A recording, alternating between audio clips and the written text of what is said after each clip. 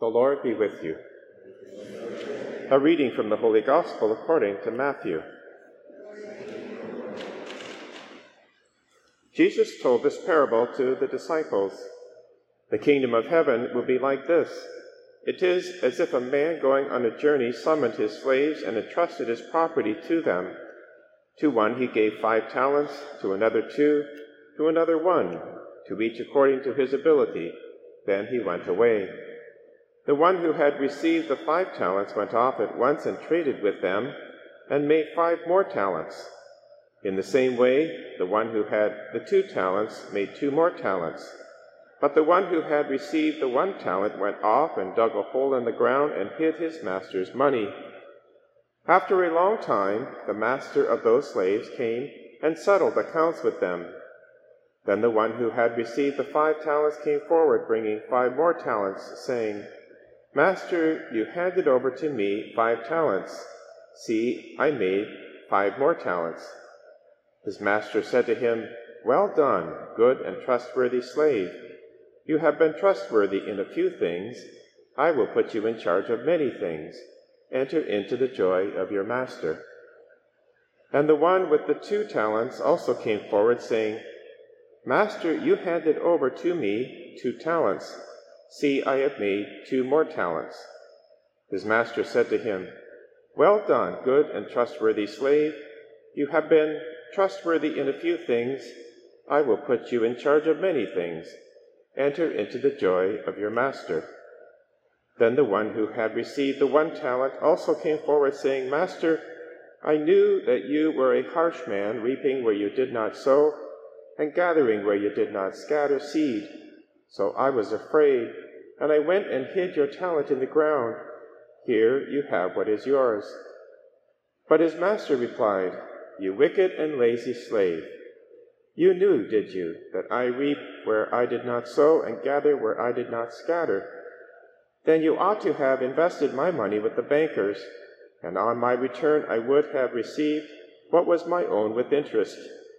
So take the talent from him and give it to the one with 10 talents. For to all those who have, more will be given, and they will have an abundance. But from those who have nothing, even what they have will be taken away. For as for this worthless slave, throw him into the outer darkness, where there will be weeping and gnashing of teeth. The Gospel of the Lord. Today we celebrate the memorial of St. Monica. She was born in the early 4th century of the Church. She was born into a Christian family, but fortunately for her husband, she married a pagan by the name of Patricius. He was a very cantankerous man, often criticized her for her holiness, but also respected her as well. And Monica also lived with her mother-in-law, which was also a problem, as she was also a pagan and very critical of her. So she had a very difficult life, but she persevered, and she used the talent that she had. The greatest talent was intercessory prayer. Her 2nd talent was suffering. Both of those she would use to great effect. She invested those because she prayed for her son Augustine for 17 years, because he also took after his father. He went off and lived a dissolute life, entering into a dangerous heresy called Manichaeanism, rejected the Catholic faith, lived with a woman that was not his wife. He was lost, but the prayers of Monica availed very, very much. Indeed, when a bishop saw Monica in her tears, he said, It is not possible that the son of so many tears should be lost. And indeed, Monica kept praying. In fact, when Augustine left home, went off to Rome, because he wanted to have great glory, had a great intellect and he was well educated. He wanted to be a rhetorician in the court of the emperor. He had a school of rhetoric, but because the students wouldn't pay, he went off to Milan, where he wanted to be in the court of this great prestige. Monica followed him. first to Rome, then to Milan. And she met a very, very saintly man by the name of St. Ambrose. St. Ambrose had many talents, well-educated in the faith. Augustine began to listen to his homilies, and he was so impressed that he actually met a Catholic who knew something of his faith. That was very instrumental in his own conversion.